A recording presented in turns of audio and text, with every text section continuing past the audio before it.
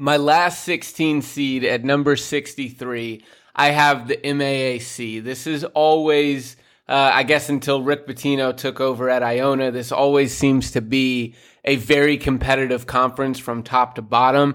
I mean, just look at who got last. Marist was still able to get 6 wins, and then they were able to add 3 more in the conference tournament and play despite finishing as an 11 seed for a chance to go to the NCAA tournament. Ended up getting blown out by Iona. I went to, one game in the season, watched Iona smack Marist at Marist 84-57, and then went down to the boardwalk in Atlantic City and was able to watch the semifinals, watched Iona beat Greg Paulus's Niagara squad, and then watched Marist knock down St. Peter's. Wasn't meant to be for St. Peter's. A second run in the NCAA tournament, making a splash. They were a 10 seed this past year in the MAAC, but still made it to the semis. That's just how competitive, how balanced this conference has been from 2 to 11. But now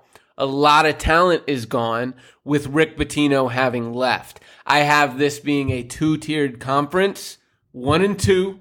Up at the top, I have Rider, number 1. A lot of people still probably picking Iona with Tobin Anderson coming over from Farley Dickinson after he got his Dickinson squad 2 NCAA tournament wins despite not winning their conference tournament, and into the round of 32 took advantage and headed up to New Rochelle to take over this Iona program. After that, 3 to 11, I have in the exact same tier. I mean, essentially 2 to 11 have been very close to the same tier in previous years. I don't see that changing this season. Rider was second in this conference a year ago, outright second at just 13-7. Won 65% of their conference games, and that was good for outright second. They lose their first, fourth, and fifth leading scorers, though. Only their second and third leading scorers are back. Every single team in this conference lost at minimum their leading scorer. So they're all of them having to replace at minimum their go-to guy. Rider lost to White Murray, 16-point-a-game guy for them last year, but they bring back 2 double-figure guys in Mervyn James, 13-7 last year, and Alan Powell, who averaged about 10.5. Also bring in an A-10 transfer in TJ Weeks Jr., who averaged nearly 9 points a game last year in the A-10. Tariq Ingram will help out inside. Corey McKeithen's going to have to step up, perhaps at the point guard position, only played about 15 minutes per game last year. And then outside of that, it's JUCOs and unproven. So although I took this team first, I am not very confident whatsoever in it. This league's a cluster this season, as it commonly is when Rick Pitino isn't at the helm. Iona, 17-3 last year, was first place in the conference by 4 games. They were head and shoulders talent-wise above everybody else in this league, with Dennis Jenkins, with Walter Clayton, with NJJ inside. I mean, even with missing Solansky, they were still head and shoulders way more talented than everyone else.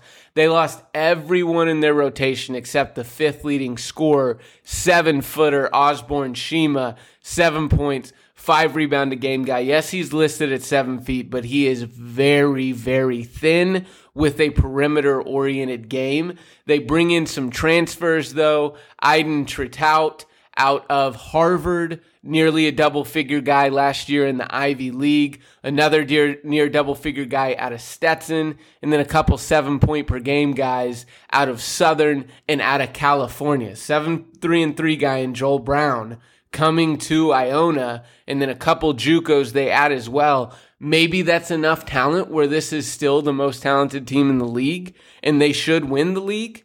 But when you're only bringing back your 5th leading scorer, that lack of continuity, you got a first-year head coach, maybe Tobin can put it all together. I just have a tough time seeing him being able to do it in year 1. Hey, he was able to do it at Farley Dickinson with MAAC just a little, not much, just a little of a step up from the Northeastern Conference. 3 to 11, In that cluster, I've got Niagara leading it, followed by Mount St. Mary's, Canisius, Quinnipiac, St. Peter's, Siena, Fairfield, Marist, and then Manhattan rounding us out at number 11. Niagara, under Coach Paulus, lose their 3 leading scorers, but he did a pretty good job in the transfer market, got an 8.5 and a 6.5 rebound guy out of UMBC. Outside of that, I mean, it's a lot of, rotational pieces. Another 8.5 point per game guy out of Green Bay, but a bunch of 3-5 point per game scorer type guys out of Loyola Marymount, Ball State, and Louisiana Tech to go along with a couple JUCOs as well. Lost their 3 leading scorers. I mean, Noah Thomason, going to be a huge guy to replace, transferred out of the program, 20 point per game guy, 4 rebounds, 3.5 assists. This offense relied so heavily on him. Now he's gone. Who's going to step up and replace the production? They've got no one that averaged over 9 points a game, but I still think they're better than what everybody else is losing and bringing in. Mount St. Mary's losing 3 of their 4 leading scorers. Only double-figure guy backs Dakota LeFew, averaged 13 points, 3 rebounds a game last year. Jalen Benjamin is their big scorer gone, 16 points, 4 assists for them. They bring in an unproven transfer from Richmond, and then a guy inside that averaged 7 and 6, Terrell R. Jr. out of Presbyterian. Those are the only 2 transfers to go along with the freshman in.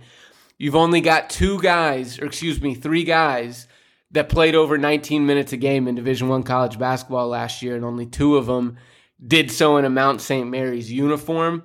I've got this team at 4, but in a tier below Ryder in Iona with the transfers that they bring in or the continuity that they have.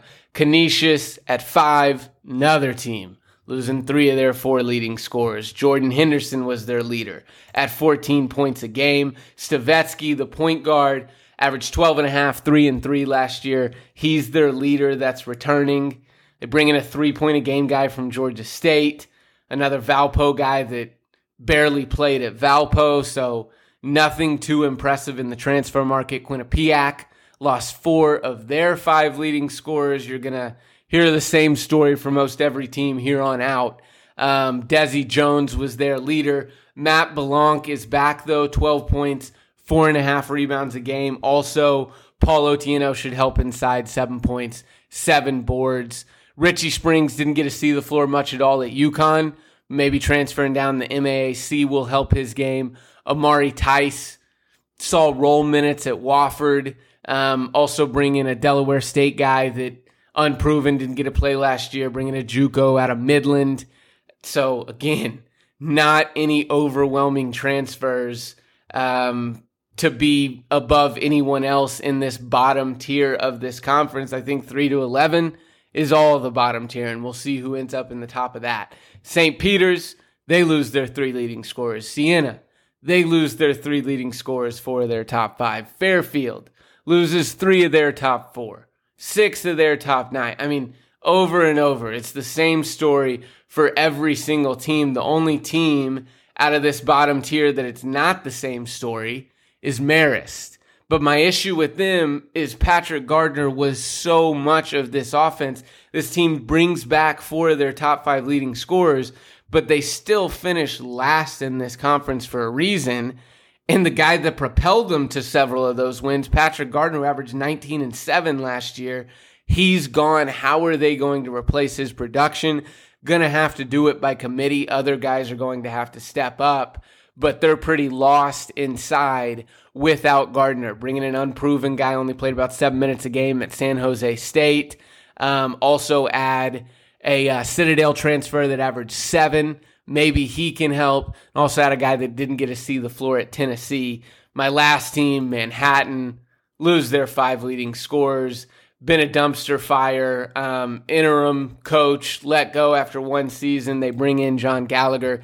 Maybe Gallagher can turn around that program. Me being near Manhattan, I would love to see it. Would love to see some good games there. But I don't have much hope for it occurring. But this league is so balanced, and there's not really anyone that you're super fearful of with what they brought back, that this is as wide open maybe as any league in the country, and it commonly is before Rick Pitino got to take over at Iona. So look for a wide open MAAC, Ryder and Iona up at the top, but 3-11, who knows? All of those teams might finish 9-11, 8-12. Seems that way nearly every single year in this conference.